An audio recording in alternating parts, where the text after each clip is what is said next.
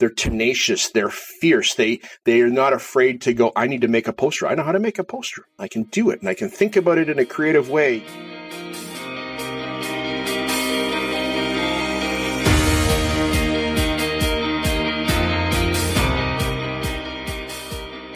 Hi, everyone. Welcome to The Optimalist, a podcast where we have set out to explore the optimal way to educate in the age of AI. If you're new here, I'm Sarah Canzella, your host through this exploration of the elements of human flourishing. Bryon Carpenter is a familiar face and voice to regular listeners of this podcast who also happen to occupy Twitter. Each week, he listens to our new episode and then records a video of himself talking about it while having his morning walk. And we're not the only show he talks about in this manner. Bryon started doing this so often as a way to get in his walk, his PD, and support colleagues in educational podcasting that he created a brand and show for it in itself, Fresh Air at 5. Bryon is an online educator with an interesting journey and the host of the Fresh Air at 5 podcast. Listen as Bryon and I talk about nonlinear career paths, being passionate about multiple fields, how classrooms should be tenacious, and that the real root of his podcast is in reflection. All this and more on today's Optimalist. I teach at an online school. We also have an in-building component with our school that has some of our students come in for like electives like media and robotics and things like that. And I work with those students in 2 days a week.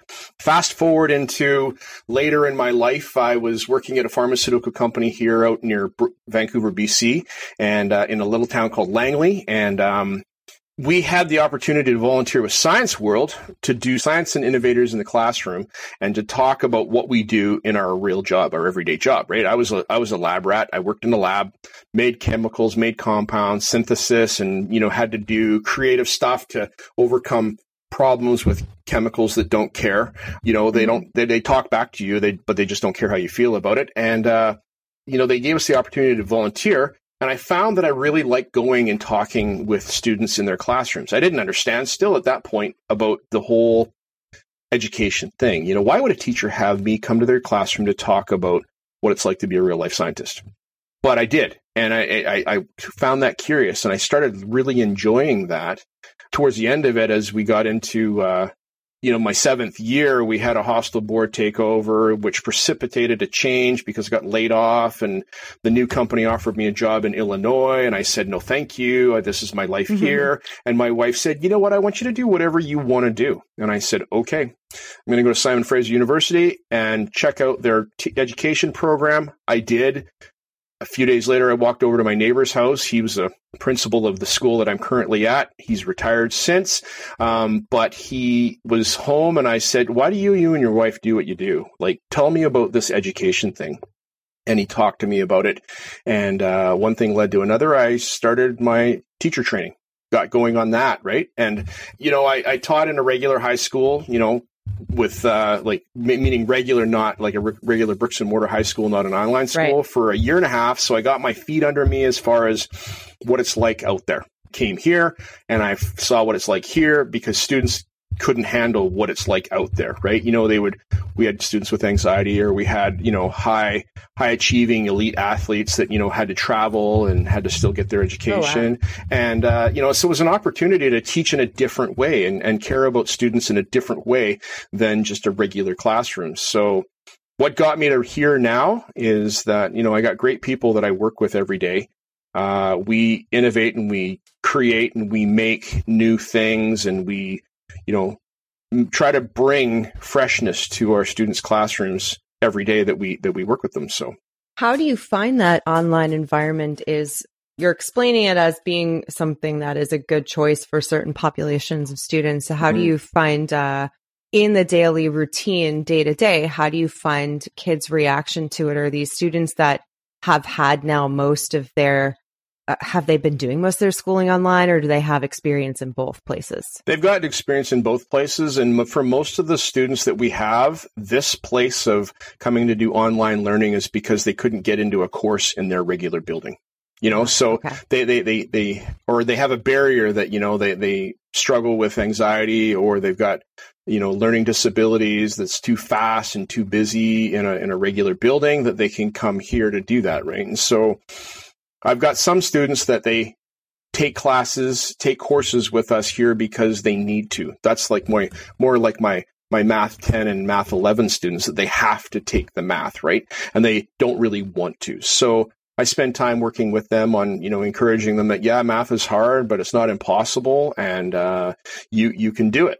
Then on the other side, I've got my senior science chemistry courses that students, are choosing to come here for reasons of upgrading to be, their adult education for university, or they have, the opportunity to just take it here instead of a regular building, and they're actually still in a regular building because they couldn't get into the chemistry course in their regular building. I was going to ask if any of these online students, are they considered homeschooling at all, or is this considered just because they're not being taught by someone in their home? Right. So so that's a little distinction. People are like, well, you're a homeschool teacher. I'm like, well, no, I'm actually I teach students from my home, not my home, from my school, and we are a public education school in the district of Abbotsford here where I live. We are one of the schools, and we provide online learning opportunities as a public education system, right? So we are part of what's the Ministry of Education. We're inside of that. We're governed by the curriculum. So we are not homeschooled. Homeschoolers are a group of people that decide that they're going to do their own curriculum. They go buy their curriculum wherever, maybe Costco, online, and they're like, I'm going to teach my children these things, and they make choices about separating more them. Independent. Yes. Okay, that makes sense. And then I was actually going to think about, before we got into that, I was thinking about everything you were saying leading up to what you're saying is, what's this, how you described it as what's this education thing? That's right. That's your education. That's funny. I'm going to quote that. That's going to be in the ad for your episode.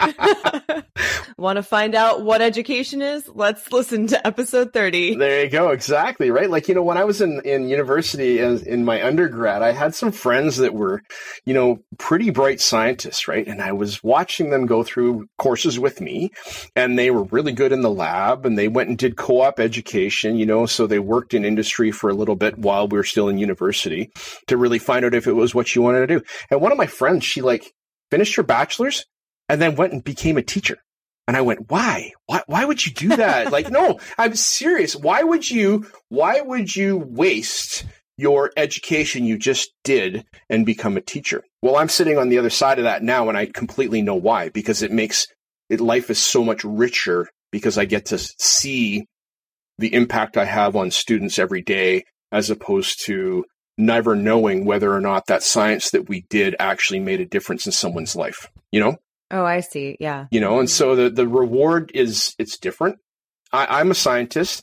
I think very critically about... That's going to be my next question. Okay. I was going to say, would you call yourself a scientist? Yeah. I do call myself a scientist, and I'm really thankful for my science education. One thing that my master's taught me was about learning how to learn, and that I can learn and I can figure it out, and that, you have to be tenacious to be a scientist.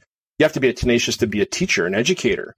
That learning part is really important, and, has served me well all these years about understanding how the scientific method works, right? So it's a program. It's a kind of a script for how do you approach a problem. And then in the past 5 or 6 years, our curriculum has shifted to more a design thinking curriculum, right? And how do we teach students to think like a designer? So that was a big shift for me in the past 5 or 6 years. That is exciting, and it's scary at the same time, because I don't know how it's going to go when I'm working with my students. And I'm trying to teach them how to problem solve and work through design thinking. And I think we're getting there. It's just a really messy process, of it's not as straightforward today we're going to learn about empathy. And then 2 weeks from now, we're going to learn about ideating and then prototyping. And it doesn't work like that because you got to go. No, it shouldn't. It shouldn't go like that, right? Because that's not the way life is, right? And so, yes. Just you even saying that piece right there just reminds me of how I love that you use the word tenacious. So I'm going to bring that back a couple of times now. Sure. But it reminds me of the way I learn or discover. Like I'm a discovery learner, so I'm not going to want to do what you just, I mean, you probably not, no one's going to get the best experience if you try to teach something like, let's talk about empathy and like week after week doing pieces of things where really what you're learning about is human experience. Mm-hmm. So what I want to do is like participate in the thing, like say I'm learning podcasting and like, rather than spend 5 months reading about podcasting and equipment and audio and sound and design, all of that stuff, I'd rather like pick and choose what I want to go deeply on while I'm doing it, right? While I'm living that experience. Yeah. So I think similarly, you want to practice design. I imagine that's part of it. But what that requires, I think, is sort of a dedication to a little bit of tenacity, right? Because you have to know like, okay, today we were doing XYZ and I really loved this piece. So I'm going to go and delve into that and do a little bit more research on my own. Absolutely. And so like, there's a motivation there. There's like something that like, it's like a snowball effect of wanting to learn more about something, and it doesn't have to be about everything. But knowing that if you want to get better or improve, or be a better collaborator with others in your group, that like at some point you're going to have to step forward and say, okay, I want to do this. And I'm going to get better. And it doesn't have to be what you tie yourself to forever. Right. Exactly. I think that's often what we get stuck into is like, how do we cultivate, we're going to cultivate motivation and like kind of like a tenacity in young people, that it has to be something that they tie themselves to a passion, and this is their passion and that's going to be their career. And it's like, you're a perfect example of someone who at some point said, what is education? I grew up in it. I went through it. Yeah, but like, what does it mean, right? Like, right? Like, what does it mean? Pedagogy. You know, like, no, it's pedagogy. I know how to say that word. So, but yes, you know, until you understand, you don't really understand, right?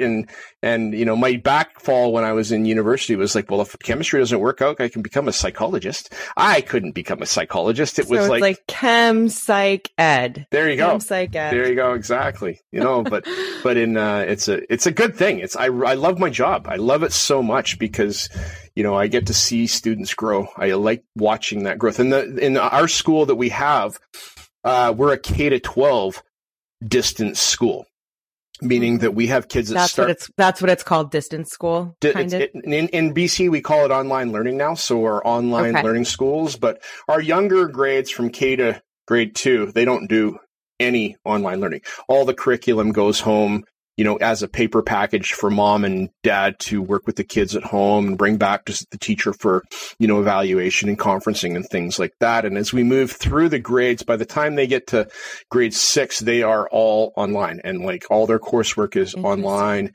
As for our full-time students here, you know, and then we give them the option to come to our Fusion program where they get some hands-on and some community 2 days a week. And I was going to ask, do you get to meet these kids in person? Yeah. Oh, good. Oh, yeah. Great. Yeah. Okay. So that's awesome. Like we're actually, that really does add a layer. Oh, it absolutely does. Yeah. When I started here, it was like, we didn't have any of that. Right. And I was like, how long can I do this?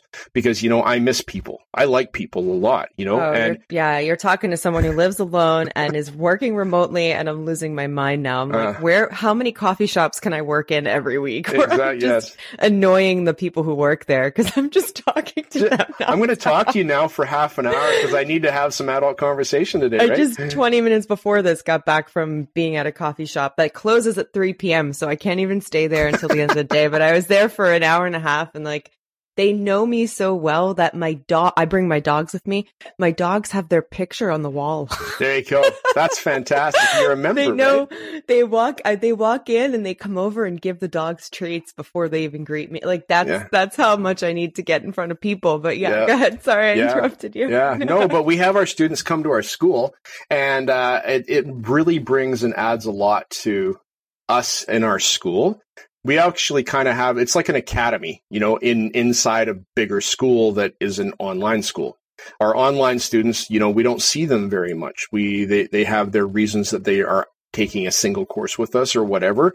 But we even have evening exams where for, academic integrity, they got to come and write an exam in a room, and I got to look at their ID and look in their eyes to make sure that's them, right? Because who's look in your eyeballs. Exactly. Who's actually doing your work, right? Like you think about that you could have somebody else doing all of it for you, and you could that kid could be off just traveling the country and you wouldn't even know. Right. Exactly. Exactly. Right. And so, not that they have to stay home, but they have to be British BC residents to attend our school. And that's a large group of people from all over. Right. And we have in the past, done Zoom call exam invigilation where, I get on a one-on-one with a student and they turn their camera on, show me their desk and in their house that, like that. Now that's weird in the sense that, 5 years ago, I would have never considered Skyping or Zooming with a student. Right. Yeah. And then COVID happened and all of a sudden it's okay. We all do that. This is just what we do now. Right. Yeah. That's interesting. That the one-on-one calls, is that normal now? Like it is, it can be, right? Like I have way less hesitation than I used to, right? Before I was like, I don't want to see, what's going on in a student's home. I don't want to see that, right? But if that's their primary learning space, that's right. I guess it becomes less. Yes. Yeah, less of a thing. Right? That's right. Exactly. So, but our students that come into our building, they're our school community. They're like a group that hangs out and we see them every week and we do learning. And in my senior media design 11-12 class, the curriculum says, teach them design thinking. That's what it says, right? How do you do that? What do you do? I know, like when I got handed that, I was like, check. How do I do that? Right. And so it starts with doing projects with the group of students. And, our first project that we took on was taking the newsletter from our office, and our students actually produce our school newsletter.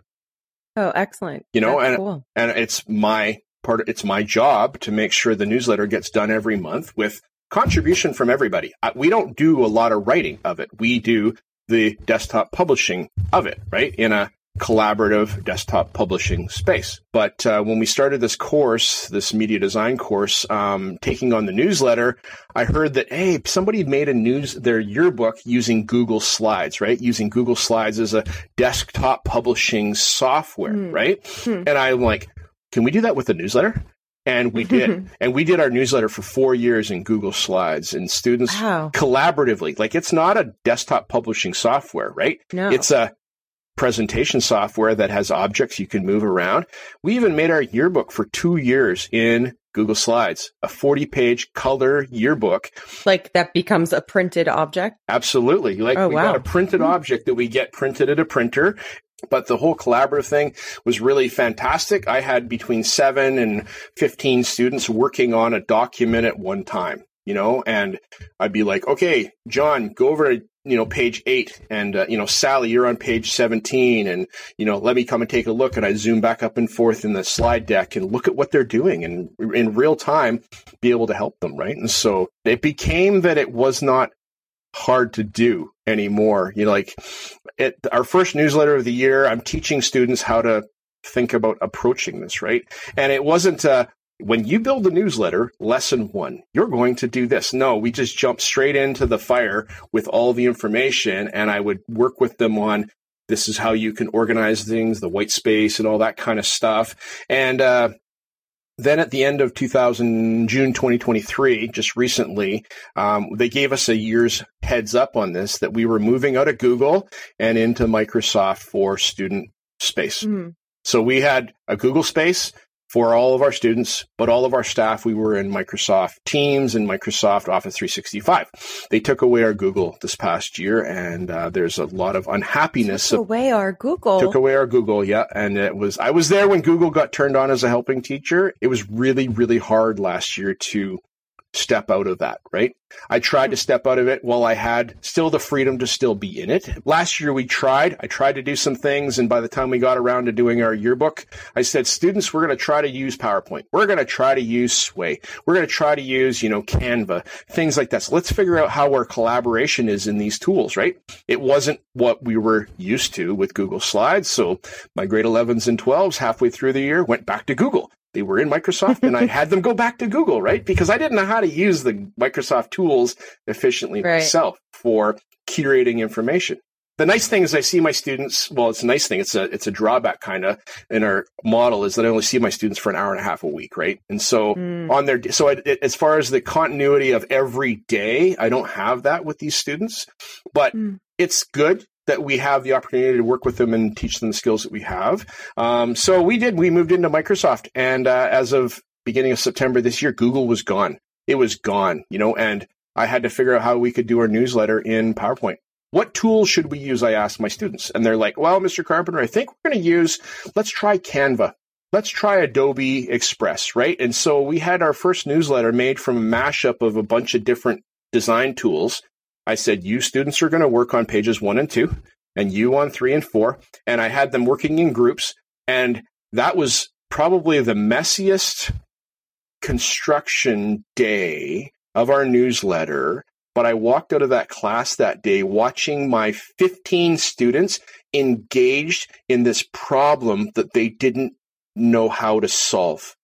And I was so proud. I was like, if you listen to my podcast back at the end of September, I was like just flying because it was just so exciting to watch them struggle and get to the other side of a problem, right? Because students today, many students, not most, but many students don't want to do the struggle, right? They don't want to do the hard work.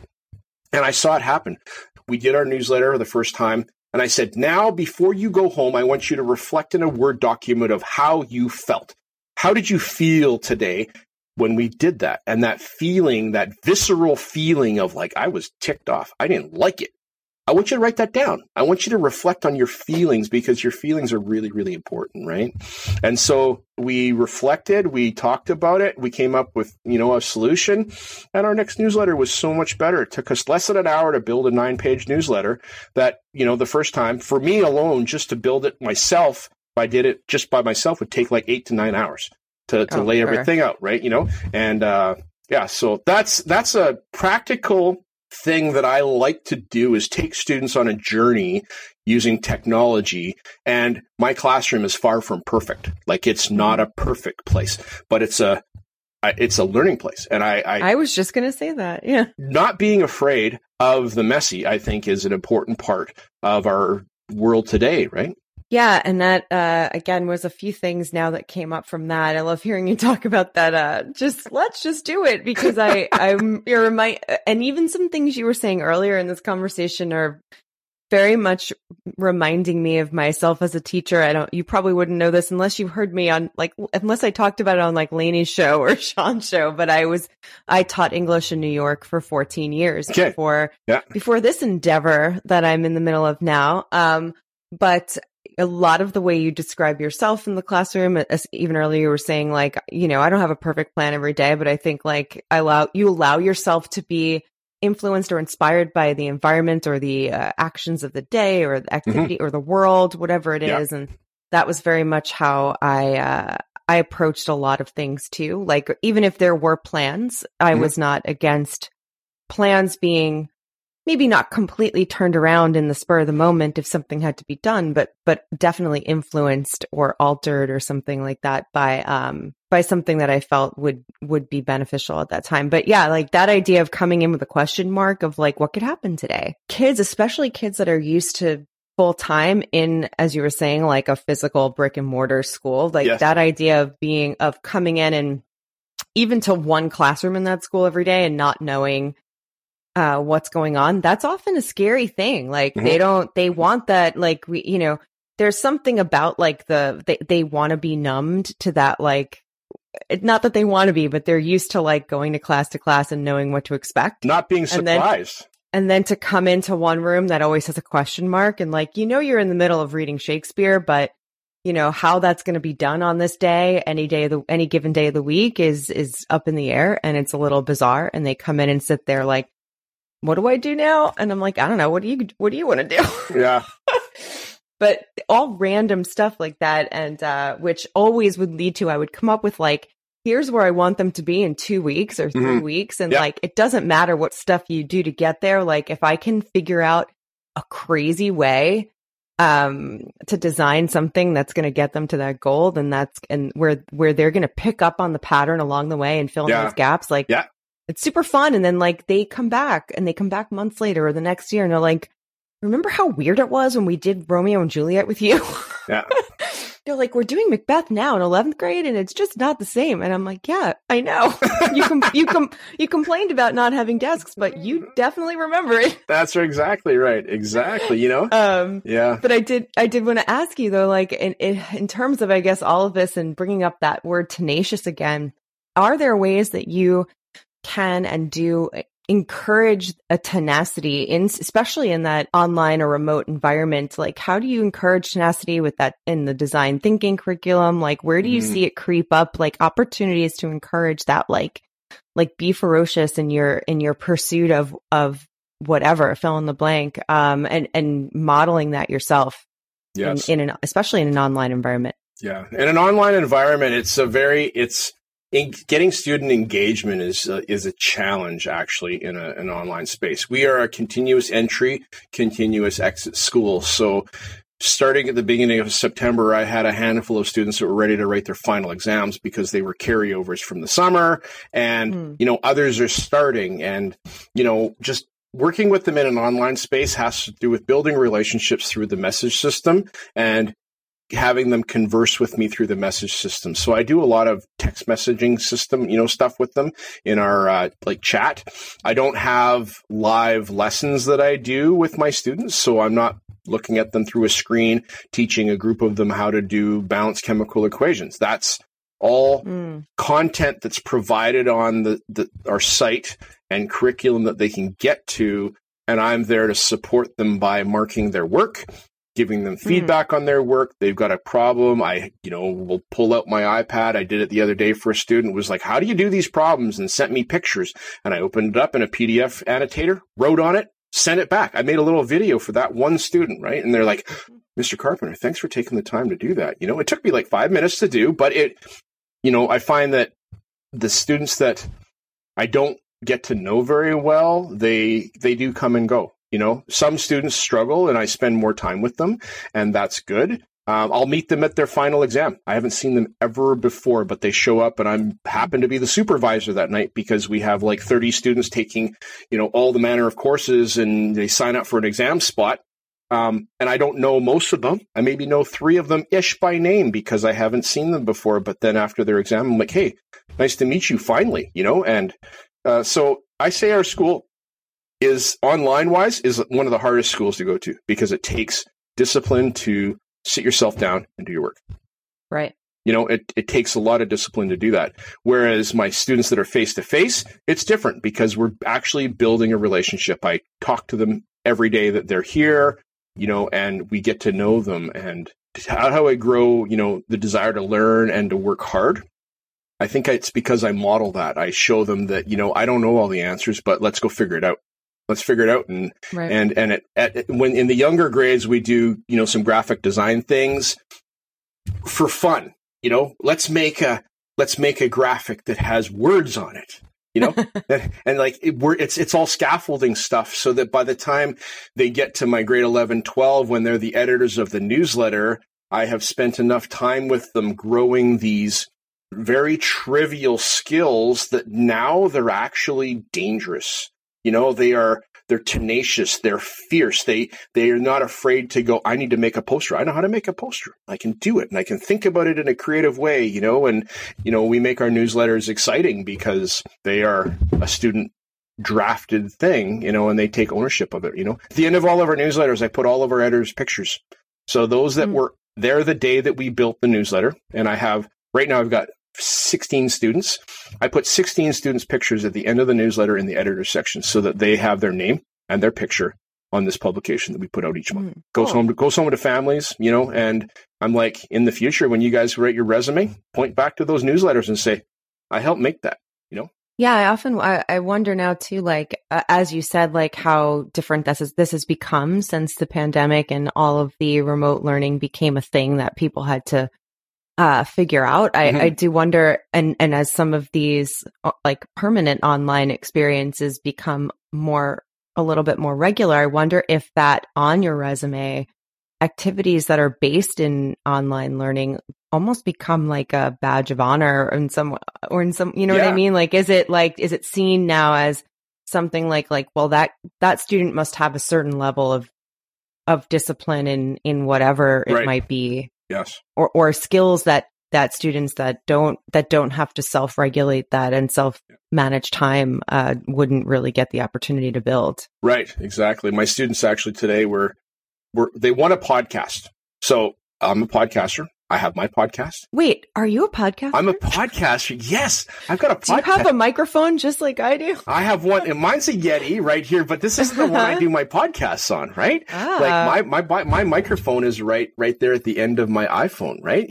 And so it's very simple and very simple equipment. And I use Audacity to edit my audio, and I put it out there on Spotify for podcasters, and it's very simple. But my students are like, oh, Mr. Carpenter, we want a podcast. I'm like, okay, do you know what it takes to podcast? Well, we just want to use the equipment. I'm like, no, that's not podcasting. That's far I just want to talk into a microphone. That's exactly. So, tell them I understand. I get it. Exactly. Like all this equipment's pretty fancy, but you don't need any of that equipment to podcast, right? And so just showing them that and modeling. And I'm pretty transparent about my podcast. Some of my students listen to my podcast. I'm like, good for you, So those little audio snippets that you hear on Twitter that I record, I spin all those together into a full episode that's maybe 18 to 20 minutes long at the end of the week, so that you don't have to follow them all on Twitter, So it's kind of a double dose of my podcast. If or it's just who's seeing it at what point, right? Like, when I tag you on a post of something like today, I listened to your podcast about higher curiosity, right? And how I thought that was so intriguing. But, I got your attention probably today. You saw that and went, oh, Bryan's doing a reflection, right? And that's a way that I can connect with you.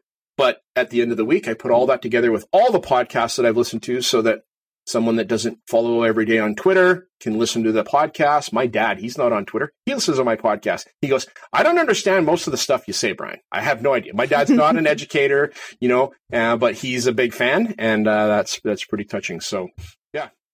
I asked two of my best friends that people I've known forever since I was in high school, and I can't remember what we were talking about the other day, but it was something else that didn't really have to do with podcasting, but it was somebody else's podcast. They're like, do you know so-and-so puts out a show? Blah, blah. I'm like, do you know I have a show? I'm like, have you listened to my show? They're like, no, I heard that you have. I'm like, what do you mean you heard that I have it? I'm like, I'm about to have 30 episodes. I know, exactly. It's been out for 6 months. Yes. It's really funny how people closest to you, I think they just assume well, especially if they're not in your field and you're talking about your, like education or something like that. That's like, oh, it's not a general listenership. But then at the same time, I think they think, well, we hear her all the time. Exactly. We don't need to hear your voice. But there was one more comment I was going to make about reflection, because you just brought that up. But I was wondering if the answer could totally be no. But if there was any real reason for you choosing to show the little snippets that you do on Twitter, in that exact manner of you taking your walk and making it be like these little 5-minute snippets of you, it's like you in your you time. Yes. But taking a moment to show people this is the routine that I have every day, and part of that routine is reflecting. And I was just wondering kind of where that came from, or if it was just like a random thing you did one time and then just stuck with it. It was actually a progression. I was a helping teacher for a year and a half at our district level. So I was like a technology coach and did that with, all manner of technology, and we got Google going. I was there when the first Chromebooks showed up in our district, and it was pretty cool. We unboxed Chromebooks for the first time. Now we now that we're out of Google, we've got, I don't know, 4,000 Chromebooks in our district that we're using for Microsoft, right? And it's crazy. It's crazy. But when I came back to my school, the first day I was like, maybe I could record and reflect every day about just what's going on with Carpenter in my day. So I got out of my truck in the parking spot. I held my phone up and I recorded about a 2-minute video going, teacher log, day 1.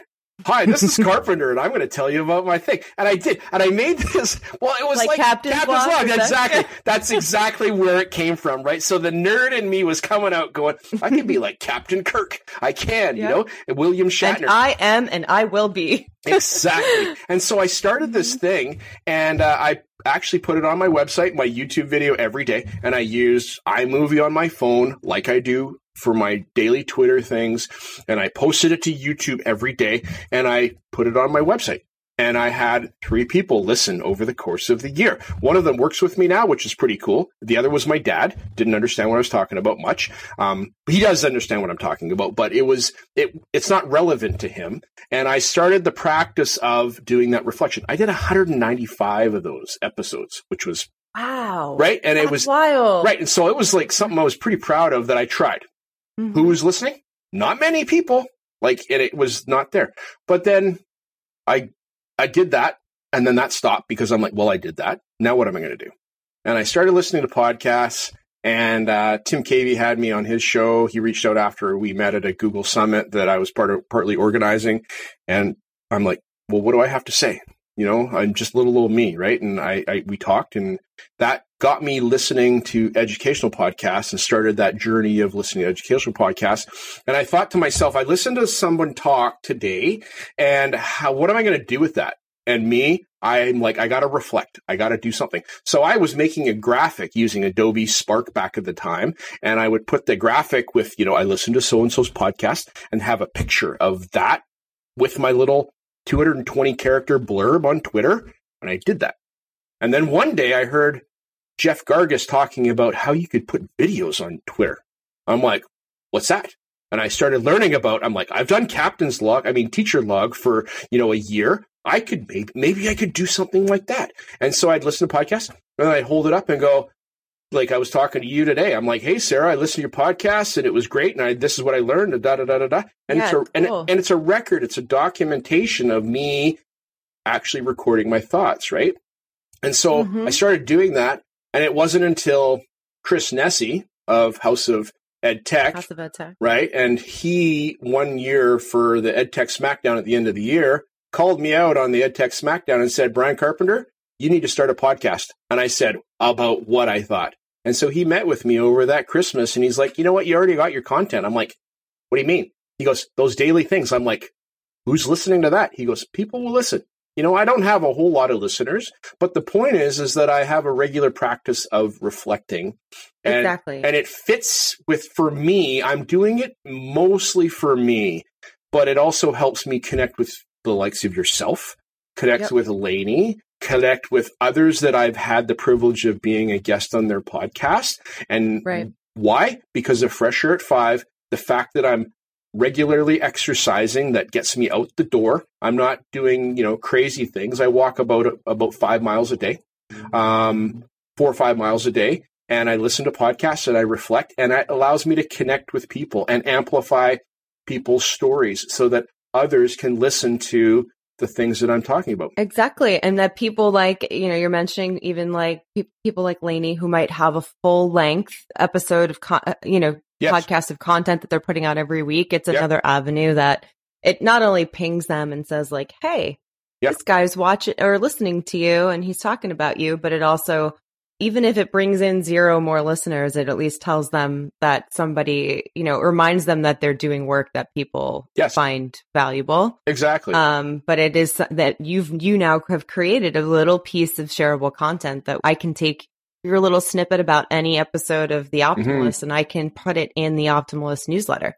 Yeah. And tag it and be like, hey, follow Bryon. Yeah. Well, that's cool. Thank you. Yeah. That's what I can do. Yeah. And you know what? It's a circle. You know what it is? What you're doing is you're doing like an audio community building endeavor is what you're doing. Yeah. And, you know, I share that with my students that I say, you know what, my thing about podcasting is that I'm going to share what I'm listening to and learning about. And I'm learning and listening. I'm learning. I listen so that I can learn, so that I can talk about it, and I can bring it to you here, and we can make a difference in our classroom, you know? Yeah. I mean, that's a whole cycle, and you just repeat that, and you just never know. I mean, honestly, even when you talk about how you got to that point, like, you know, meeting Tim and then meeting Chris, like all of those were people, you know, you're mentioning people who are heavily embedded in like educational audio production and all of that. And so for them to pick you out and say like, hey, you should do more of this. Yeah. Or maybe you should make this into something regular or whatever. Like all of that like is just connected to there, you know, there's something that is powerful about just that in itself. Exactly. I think. And of course it's all of that reflection comes back to you as being something that's benefiting your practice and your, you know, getting you outside. Exactly. I love when it's really dark out and in the morning, and it's like I walk out from underneath the streetlight into the darkness, and I'm still talking, and you're watching a black screen, right? And I'm like, so I've thought about that, about what does it look like, and where am I recording on my walk? Awesome. I got my recording zones, so there's a few places that I'll record and others that I won't, you know, because road noise and all kinds of stuff like that. So yes. So I did want to wind down towards the end with just giving you a space to maybe, I know you listen to the show, so you probably know that we ask people to give us some recommendations of maybe things they're listening to or watching or reading, anything that maybe gives us a full picture of who you are as a human. You can say, I do a lot of that just to kind of, and they don't have to be professional. It could be anything, but it's kind of fun to see what people are consuming at the moment. Yes. Because of the whole AI thing and, you know, how ChatGPT blew up things. You heard about ChatGPT? Have I? Have you yet? Have you heard of it? Yeah. I'm like, I can't tell if this guy is kidding me. No, right? Exactly. So it's this big thing, right? And I was like, I remember when it came on the scene, and I remember my kids' friends coming to me and go, have you seen this crazy thing? You could ask it a question, it tells you something. And so I'm like, okay, that reminds me of a story I wrote when I was in English in grade 11. That was about a computer that, you know, kind of rebelled against the human being, right? And I'm like, that's interesting, which is, you know, the whole Terminator thing and all that whole thing. But, you know, the whole, as ChatGPT, and we started talking about it, and me consuming the content of podcasts and people talking about it on the podcast, it started to, over time, become language that I was understanding, right? And getting why this is such a significant thing. And, you know, at the beginning, we have the naysayers that are like, well, kids are going to use it for cheating, right? That's it. Yeah. That's all they're going to use it for, right? But if that's the case, then, well, we have to turn it off. And you can't turn this thing off. It doesn't turn off like the internet. It can't turn it off.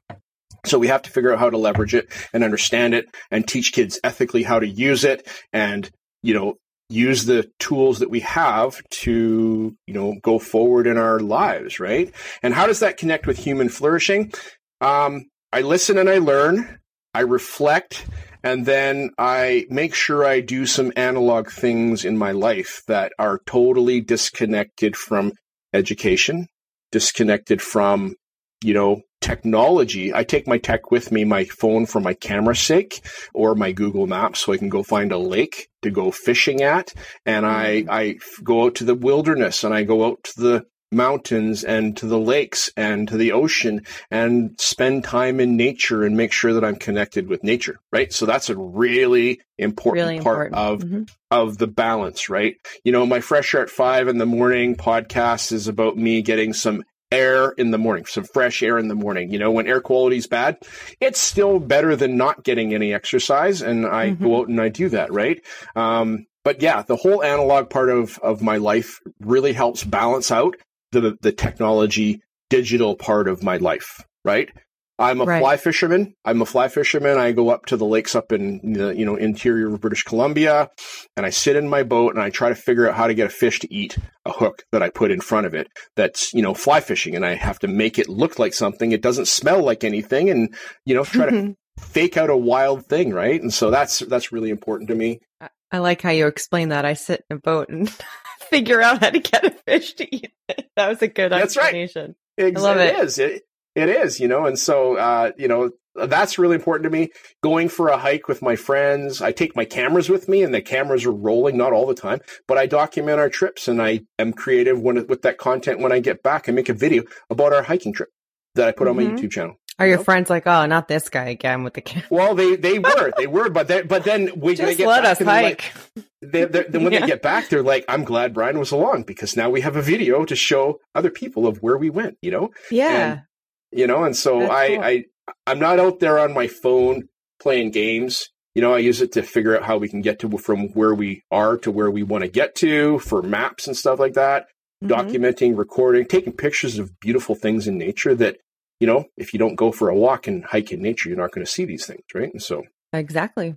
And that's another way you probably, in some way, if you shared that with others or could potentially influence others to do the same, right? Yeah. Oh my gosh, I need to get out of my house more, or out of the city more, into the environment. But yeah, it's so important to get all those connections to nature. We realize when we're in it, and then when we're not around it for a long time, you feel that it's one of those things. I think that's it's like the primitive version of when people long to go on a vacation and get out of, it's a similar, right? It's like, really what we're longing for is to get out of the environment that takes us out of, our natural selves, I think. I don't know. For sure. I'm just philosophizing now. Yes. But I think it's time for us to say bye-bye. Yes, I think so. Yes. It's been a long time that we've been talking, and it's been fun. I've enjoyed it. Just let's keep it going. Keep the forever conversation going. Well, thank you. Thanks to Bryon for joining me in the studio for this fun conversation. It was such a great time to finally catch up with him live after so many weeks of seeing him talk about us on Twitter. We all thank you so much for your support, Bryon. Additionally, thanks to everyone out there who has been reaching out to us for feedback on the show. Please consider letting us know what you think by leaving a review or even just a rating in Apple Podcasts, and you can reach me on Twitter at scandela9. The hashtag Optimalist can be used when posting answers to questions that we ask here, especially if you can't find the original post, and I'll be sure to see it. I can also be reached at sarah@swivel.com. You can listen and subscribe to the Optimalist podcast wherever you love listening to great podcasts. New episodes are released every Wednesday, and links to every resource is available in the show notes. The Optimalist podcast is brought to you by Swivel. At Swivel, we understand that the biggest challenge in education is the rate of change. Policy revisions, technological advancements accelerated by AI, evolving job markets, and ongoing research constantly identifying new best practices are only some of the factors affecting the rate of change in education. To learn how Swivel can help you be more reflective, engaged, and adaptable, visit swivel.com. You can also follow us on Twitter and Instagram. Thanks for listening to The Optimalist, and I'll be back next week with a new conversation.